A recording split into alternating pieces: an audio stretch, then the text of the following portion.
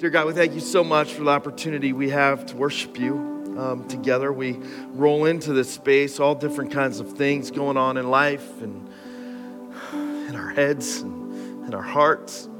What we need this morning, what I need this morning is just you to meet me in this space. I don't think I'm alone in that. I think maybe that's what we all need. You to just send your spirit here and make your word known to us. Help us to understand it. Help us to see how this impacts our life. Help us to follow you better. Give encouragement to those who are discouraged. Give strength to the weak. Give insight to the confused. Most of all, just help us to see you. In Jesus' name, amen.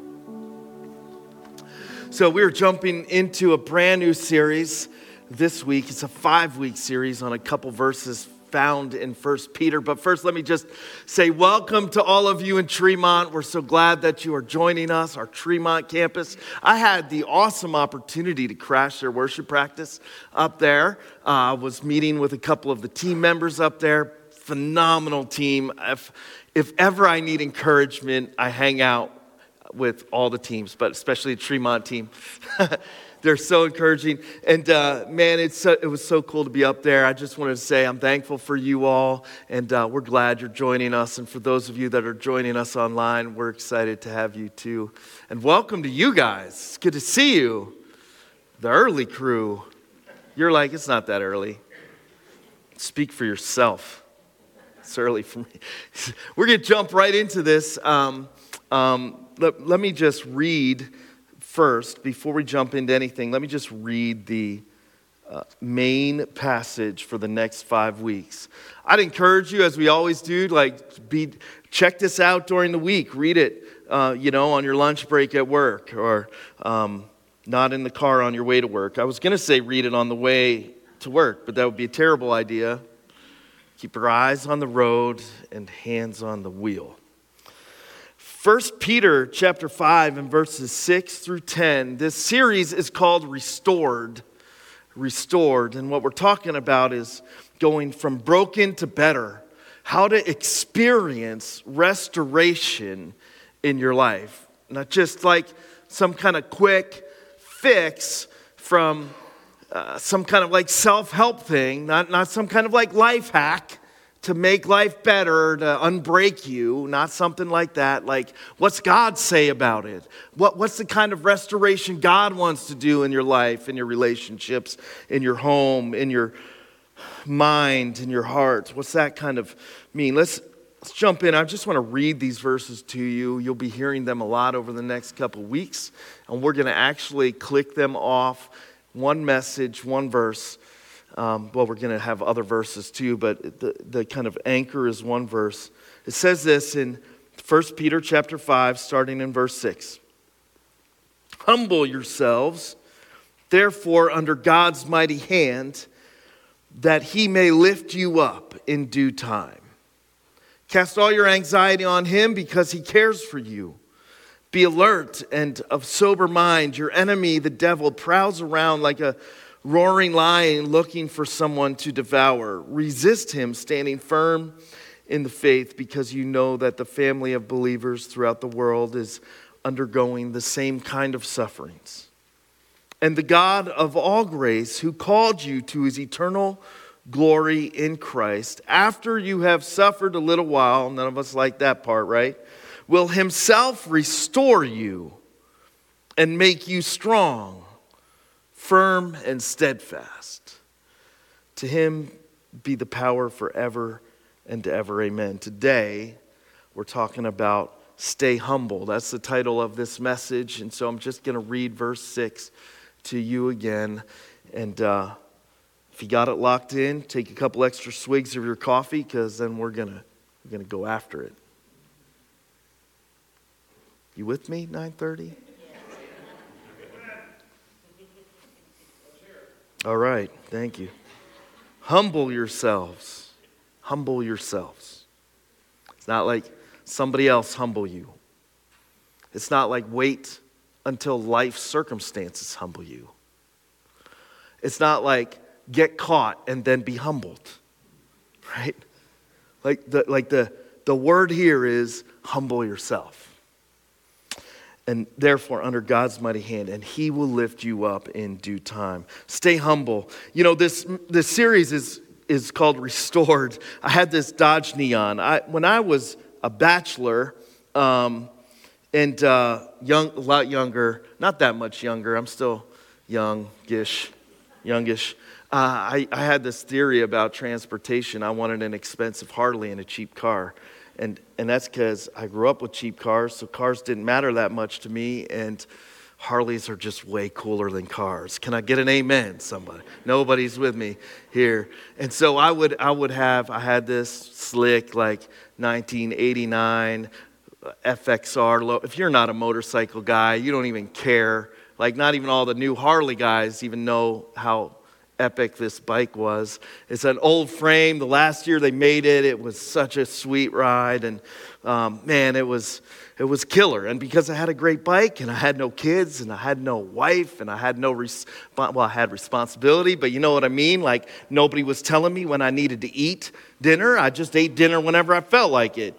I can't wait for those days to come back. I don't have to worry about all the other mouths and like they got to eat at 5:30, and I feel like a senior citizen eating that early, but I got to do it. I'm starving by 9 o'clock. You know what I mean? How are you supposed to not eat after 6 when, anyway, it was rough. So I had like cheap cars, expensive Harley, but there was this point where I started dating Jen, and she's like, this car, it was an old Dodge, I forget what it was. It had like the ceiling was falling, the felt on, was falling down. You had to like stick push pins up to keep the ceiling from messing up your hair. And when I took it to the shop, the guy's like, oh, you have a problem with your transmission. I said, can you fix it? He said, no, it's a hole. You actually have a hole in your transmission. I've never seen anything like it.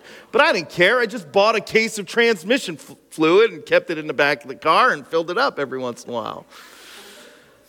Jen was like, that's not going to work, man. Like, I don't know if I can date you and drive in this car. Maybe I'll have to meet you places. But so I was like, you know what?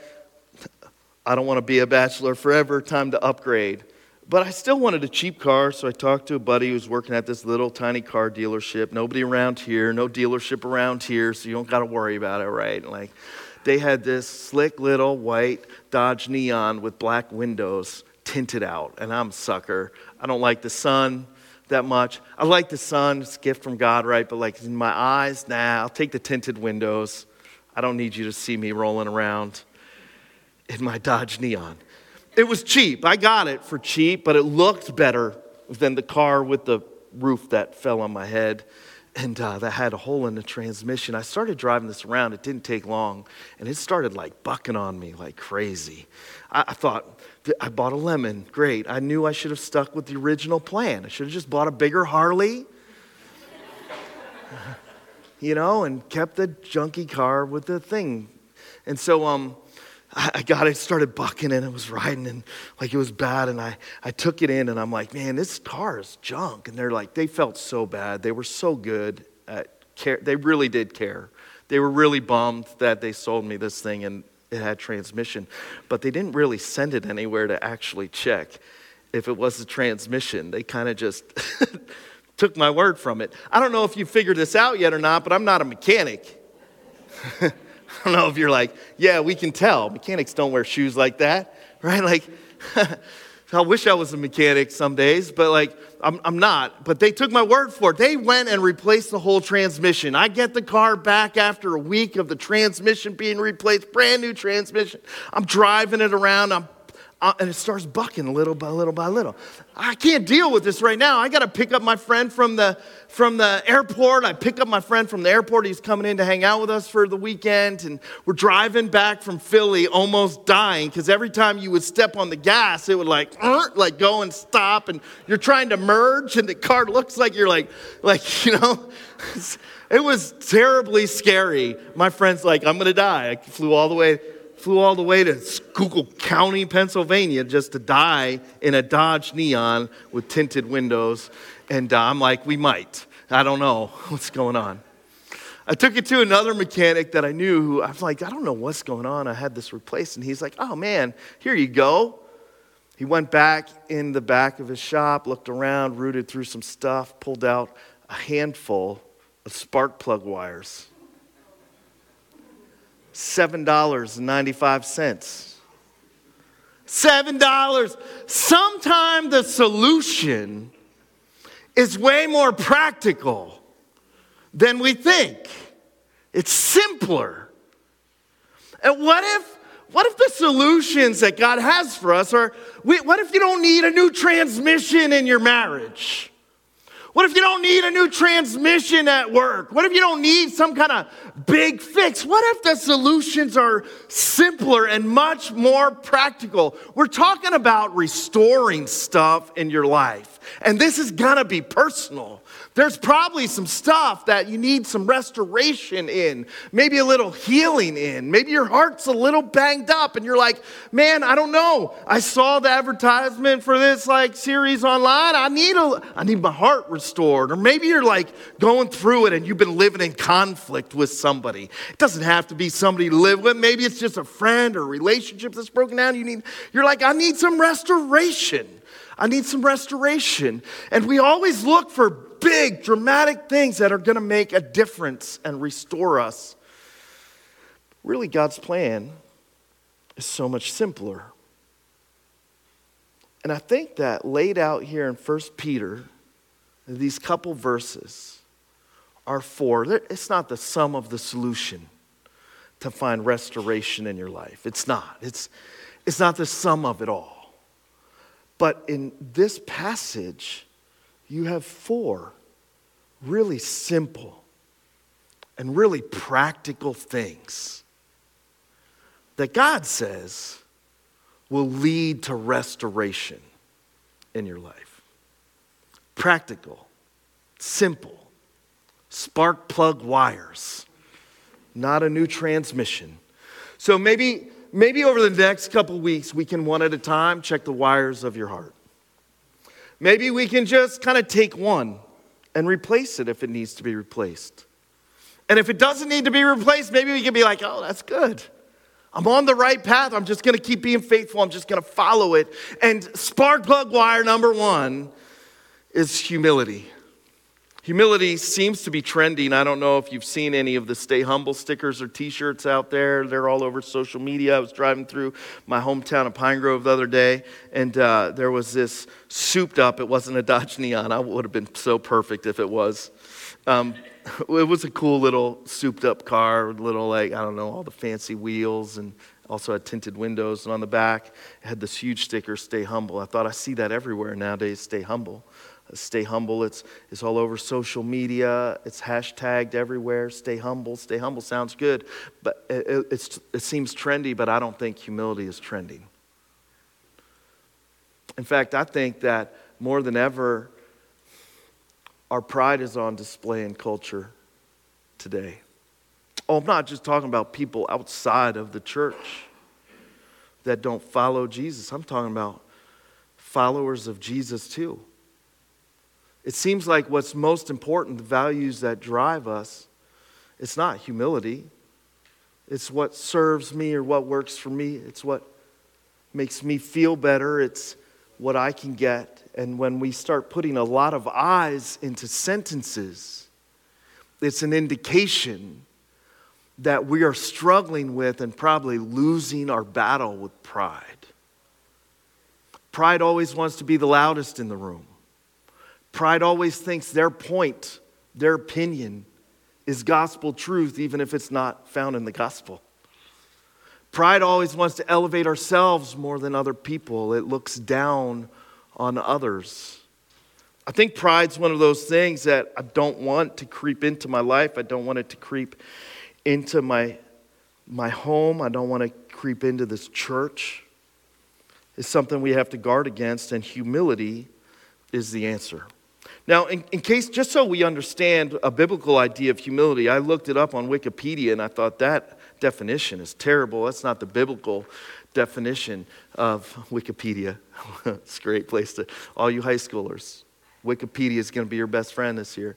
My daughter was reading a book this summer for English class, because now that's a thing. They study during the summer for school that starts in the fall.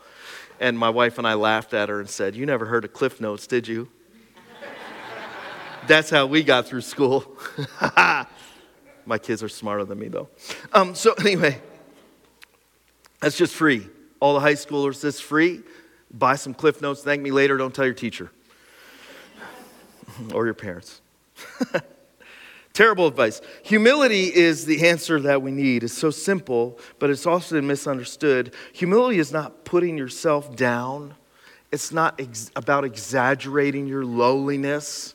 Humility is not about making yourself a doormat for people to trample upon. Humility is C.S. Lewis said it like this. C.S. Lewis said, humility is about having a right view of self. And if you follow Jesus, if you believe in the Word of God, if you trust what God says about you, having a right view of self is awesome. It's not elevated and puffed up. You don't have to be torn apart by what your pride wants to leak into your head. You don't have to prove yourself to anybody. You don't have to prove that you're better than somebody. You don't have to because if you have a right view of yourself, you know that you are highly valued and important to God. You have a right view of yourself. It's not putting yourself down either. You don't have to grovel or make life painful or prove how lowly you are. It's about having a right view of self. Rick Warren said it, humility, I love this definition. I don't use this stuff a lot, but this definition is so smooth and I liked it a lot. He said, humility isn't thinking less of yourself, it's thinking of yourself less. I love those definitions of humility because I can do that. I want to do that. Have you ever spent time with somebody who's humble and time with somebody who's proud? Spending time with somebody who's proud, it's like hard to get a word in edgewise. They're always twisting whatever you got to say about them. But when you spend time with somebody who's humble, man, don't you feel more cared about? Don't you feel like somebody's actually listening? Like somebody genuinely cares about who you are? The world is shooting at us that pride is what should drive us, but humility is so much better because humble people place a higher value on more meaningful things. Humility makes you great. No wonder it's God's design for how we ought to live with each other in relationship with Him. There's actual studies out there that'll tell you that humble people handle stress better, that humble people report higher physical and mental well-being. Humble people show generosity, show more kindness, are more helpful, and show more gratitude, which means they are closer to other people. I love when science backs up what the Word of God has been trying to tell us all the time. Humility makes you great, and humility unlocks greater things. I want to tell you the story, if you haven't heard it before, or review a story. It's found in 2 Kings about humility. It's the story of a guy named Naaman.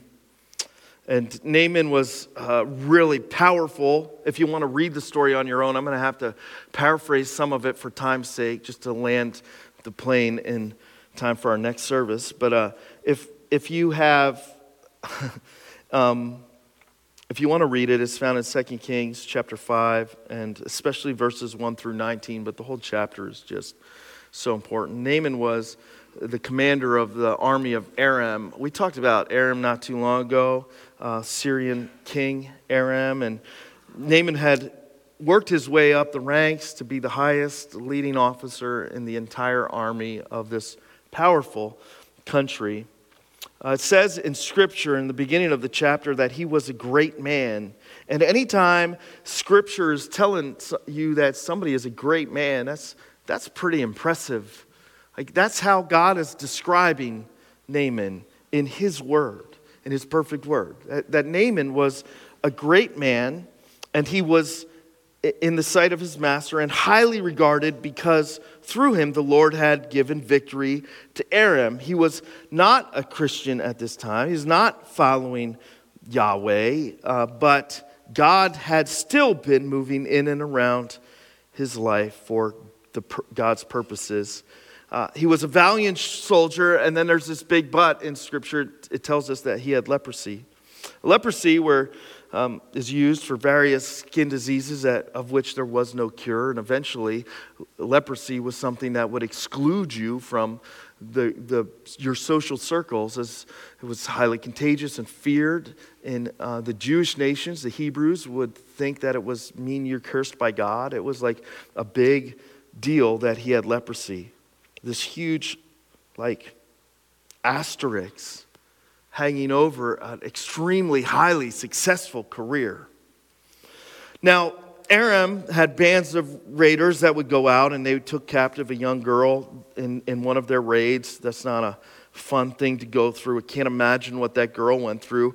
But she was taken into Naaman's court and served his wife essentially as a slave. Taken from her town, ripped from her people, the pain, the confusion, her family gone. Here she is serving in Naaman's household and serving Naaman's wife. Everybody knew Naaman had leprosy in the household, and one day she said to her mistress, "If only my master would see the prophet who is in Samaria, he would cure him of leprosy."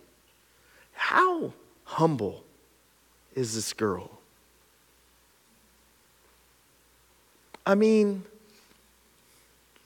if anybody in this story has a right to be angry, to seek vengeance, to wish her master dead, it was this girl. But here she is, ripped from her home in this foreign land, serving these foreign people, and she whispers a truth that would lead to Naaman's eventual healing. How humble. God will always use the humble. He will always use the humble. Naaman went on to his master, the King Aram, and said, "Listen, this girl, she's a servant of ours. She told us that if I go to Israel, there's a prophet there who can heal me of my leprosy." The king loved Naaman, so he's like, go, I'll send you a letter. Do whatever you need to do. Here's the letter. And he writes this letter to the king of Israel saying, with this letter, I'm sending you Naaman. Please heal him of his leprosy. I don't think he said please. Heal him of his leprosy. The king of Israel gets this letter and he's like, I can't heal him of leprosy. What is this letter? He can only see how it affects him. King Aram's gonna kill me.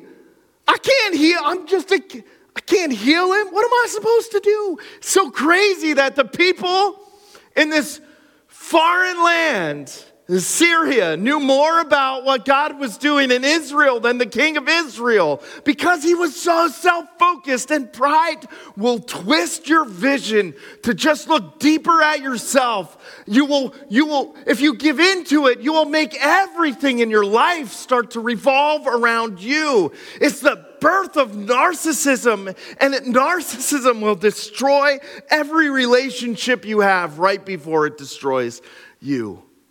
This king is spinning with self-focus. He's only thinking about himself. He's only thinking about how this letter is going to ruin his life, how it's going to end up at war. And fortunately, though, Elisha, the prophet of God, heard that he had sent this letter. So Elisha says, notice to the king, "What are you freaking out about?" He didn't say it. So I'm paraphrasing. He didn't say it like that. He said, "Send the dude, sort of, to my place. I'll take care of it. God's going to do something. What are you freaking out about? You're so self-absorbed." The king sends him off, and Naaman goes to Elisha, knocks on Elisha's door, and Elisha sends a messenger to say to him. He doesn't even answer the door himself. I love that, because there were a lot of times I'd like to just stay on the couch. Wouldn't it be nice if you could be like, "Hey, messenger, go pick up the phone and tell that whoever it is not to call back ever again."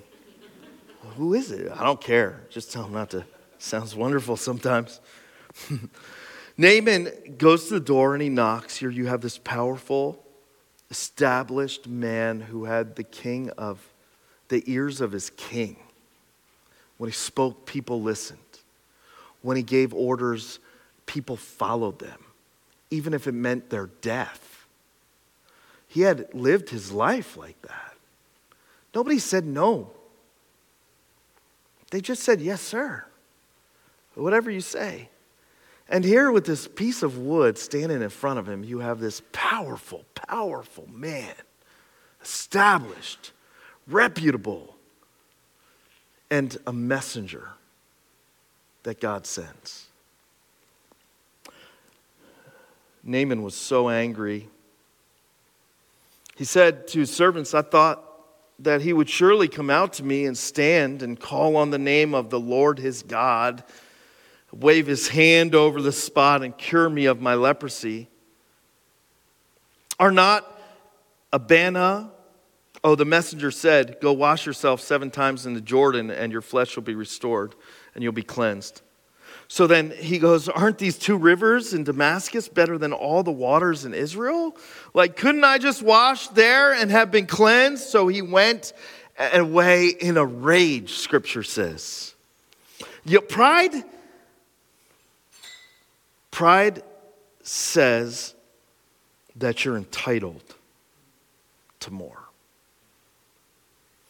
Pride says it's all about you and you are entitled to more. And when you are not getting what you are entitled to, the way pride plays out in your life is anger. He's in a rage and he takes off. Naaman's servants slow him down as they're leaving, and they're like, why? Why are we leaving? If this prophet of God came out and said, do something great, wouldn't you have done it? If it was some big pompous show, wouldn't you have gone through it? But here he tells you to do something simple and small, spark pluggish, and you won't do it? And Naaman, they plead with him. Why won't you just do what he has asked you to do? They made a great point. And Naaman's like, yeah.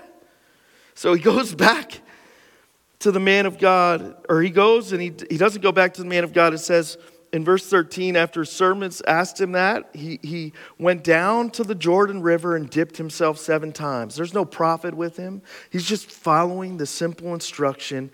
And as the man of God had told him, his flesh was restored and he became clean like that of a young boy. His skin fully restored and healthy. Naaman and all his attendants, they were like, obviously thrilled. They rushed back to Elijah and they said, here, we brought treasures for you. Elisha says, no, you can't buy a miracle. These works of God are for free. It's about God's business with you, not about my business with you. Isn't that refreshing? Humility that knows his rightful place in the story of God. Elisha knows he's not some lowly, weak loser of a person. He's not groveling, saying, oh no, I'm nobody. I'm not any, don't even look at me. He's not doing that, but he's not elevating himself either. He's just right where he should be. It's not my business. Don't pay me any money. This is about God's work in you. You get this like, I'm just happy. I'm just happy. I'm happy to be used. I'm happy to serve. I'm happy to be that God allowed me to be part of your story. Isn't that such a refreshing? Humility is a breath of fresh air in a chaotic, polluted world. And people notice. Naaman tries to force him to take the treasure. He doesn't. He leaves. Unfortunately, one of Naaman's servants, or one of Elijah's servants, Gehazi, as he hears this whole conversation, says to himself, why did he take any of the money? This is crazy. We need some of this money. So Gehazi, the servant of Elijah, disobeying his master, runs out and says to Naaman, wait, stop. Maybe we could have some of that treasure after all. And Naaman gives it to him. And Elisha says, Why did you disobey me? His pride got in the way. Was not my spirit with you when the man got out from his chariot to meet you? Is this the time to take money or accept clothes or olive groves or vineyards or flocks or herds or male or female? Is this the time for that? Naaman's leprosy will cling to you and your descendants forever. So sad. Result of pride. Then Gehazi went from Elisha's presence, and his skin was leprous, and it became white as snow. Listen, I got four lessons about humility, and then we're going to touch it up real fast. In the next 5 minutes, we're going to land this plane. 4 lessons, and then one how-to and a verse to go with it. Here are the lessons from this story that I wrote down that I need to lock in about pride and humility. Number 1, if you're a note taker, write this stuff down. Pride sets you as the roadblock for the good God has for you, and humility clears the path. Pride sets you as the roadblock for the good God has for you, but humility clears the path to see God work in your life. The second thing I pulled out of this is that pride costs you more than you're willing to pay, but humility always delivers more than you expected. That's a math equation I want to see in my life. Pride will always cost you more. Pride will always do more damage to your relationships than you expect. Pride will always lead you down darker paths than you ever hoped to walk through. Pride always stings deeper than you expected to sting.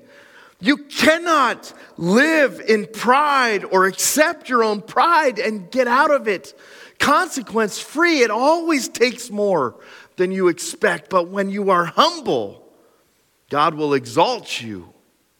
And humility always delivers. It always delivers more than you expected. Number 3, pride leads you to more pain and conflict. But humility leads to healing. Number 4, pride separates. Have you heard it said pride comes before a fall? I got a variation that I think that's true. I also think that this is true. Pride perpetuates the fall, while humility leads to restoration. And when God restores you, He exalts you. It's in His time. And I know that's maybe the hardest part for some of us. But when He lifts you up, He lifts you up. Philippians, I just have one, how do we be more humble? I'll just end with this. Right here in Philippians chapter 2 and verse 3, it says, do nothing out of selfish ambition or vain conceit. Rather, in humility, value others above yourselves, not looking to your own interests, but each of you to the interest of others. In your relationships with one another, have the same mindset as Jesus Christ. Here's some tricks to not tricks. Here's some truth about how to be more humble. 1, keep your motives in check. Don't do anything out of selfish ambition or vain conceit. To know if you're doing anything out of selfish ambition or vain conceit, you have to have the self-awareness and the ability to check your motives and to check them and then keep them in check. What's my motivation in posting stuff on social media? So I look better or help somebody? What's my motivation in speaking up here? So I feel the power of having a microphone, or because I'm really trying to grow myself and help other people on their journey too? What's your motivation for what you are telling people you want at your workplace or home? What's your motivation for how you talk to other people, for how you treat other people? Check your motives and keep them in check. You're significant. But also value your circle. You're not insignificant, but you need to raise the significance of the people around you. Lift them up in your own value of them. Esteem them greater than you do today. Take care of yourself, but also take care of other people. Be like Jesus. Listen, I don't know what your humility looks like or if you've been wrestling with pride, but I sure want to humble myself rather than experience the humility that comes from a fall or from circumstances in life. I love that it's so simple. How can I stay more humble this week? Just have a right view of myself and in God's kingdom. Know how valued I am, but know that my value does not come from what other people say about me or how well I look. And then lift the people up around me. Humility. You want to see restoration? It's a great place to start. You want to see some healing in your relationships? It's a great place to start. Keep following Jesus and try to be more like him. And just humble yourself. Let's pray. Dear God, thank you so much. Humility is a tough thing, I think. I constantly need to keep my pride in check. Remain humble. Help us not to need circumstances that humble us, because we're constantly trying and looking to stay humble and just serve you. Lift other people up. Have a right view of ourselves. Forgive us for the areas that pride has crept into our hearts. Free us from that junk. Help us just to embrace your path for us. It starts with the humility that says we are so valued by you,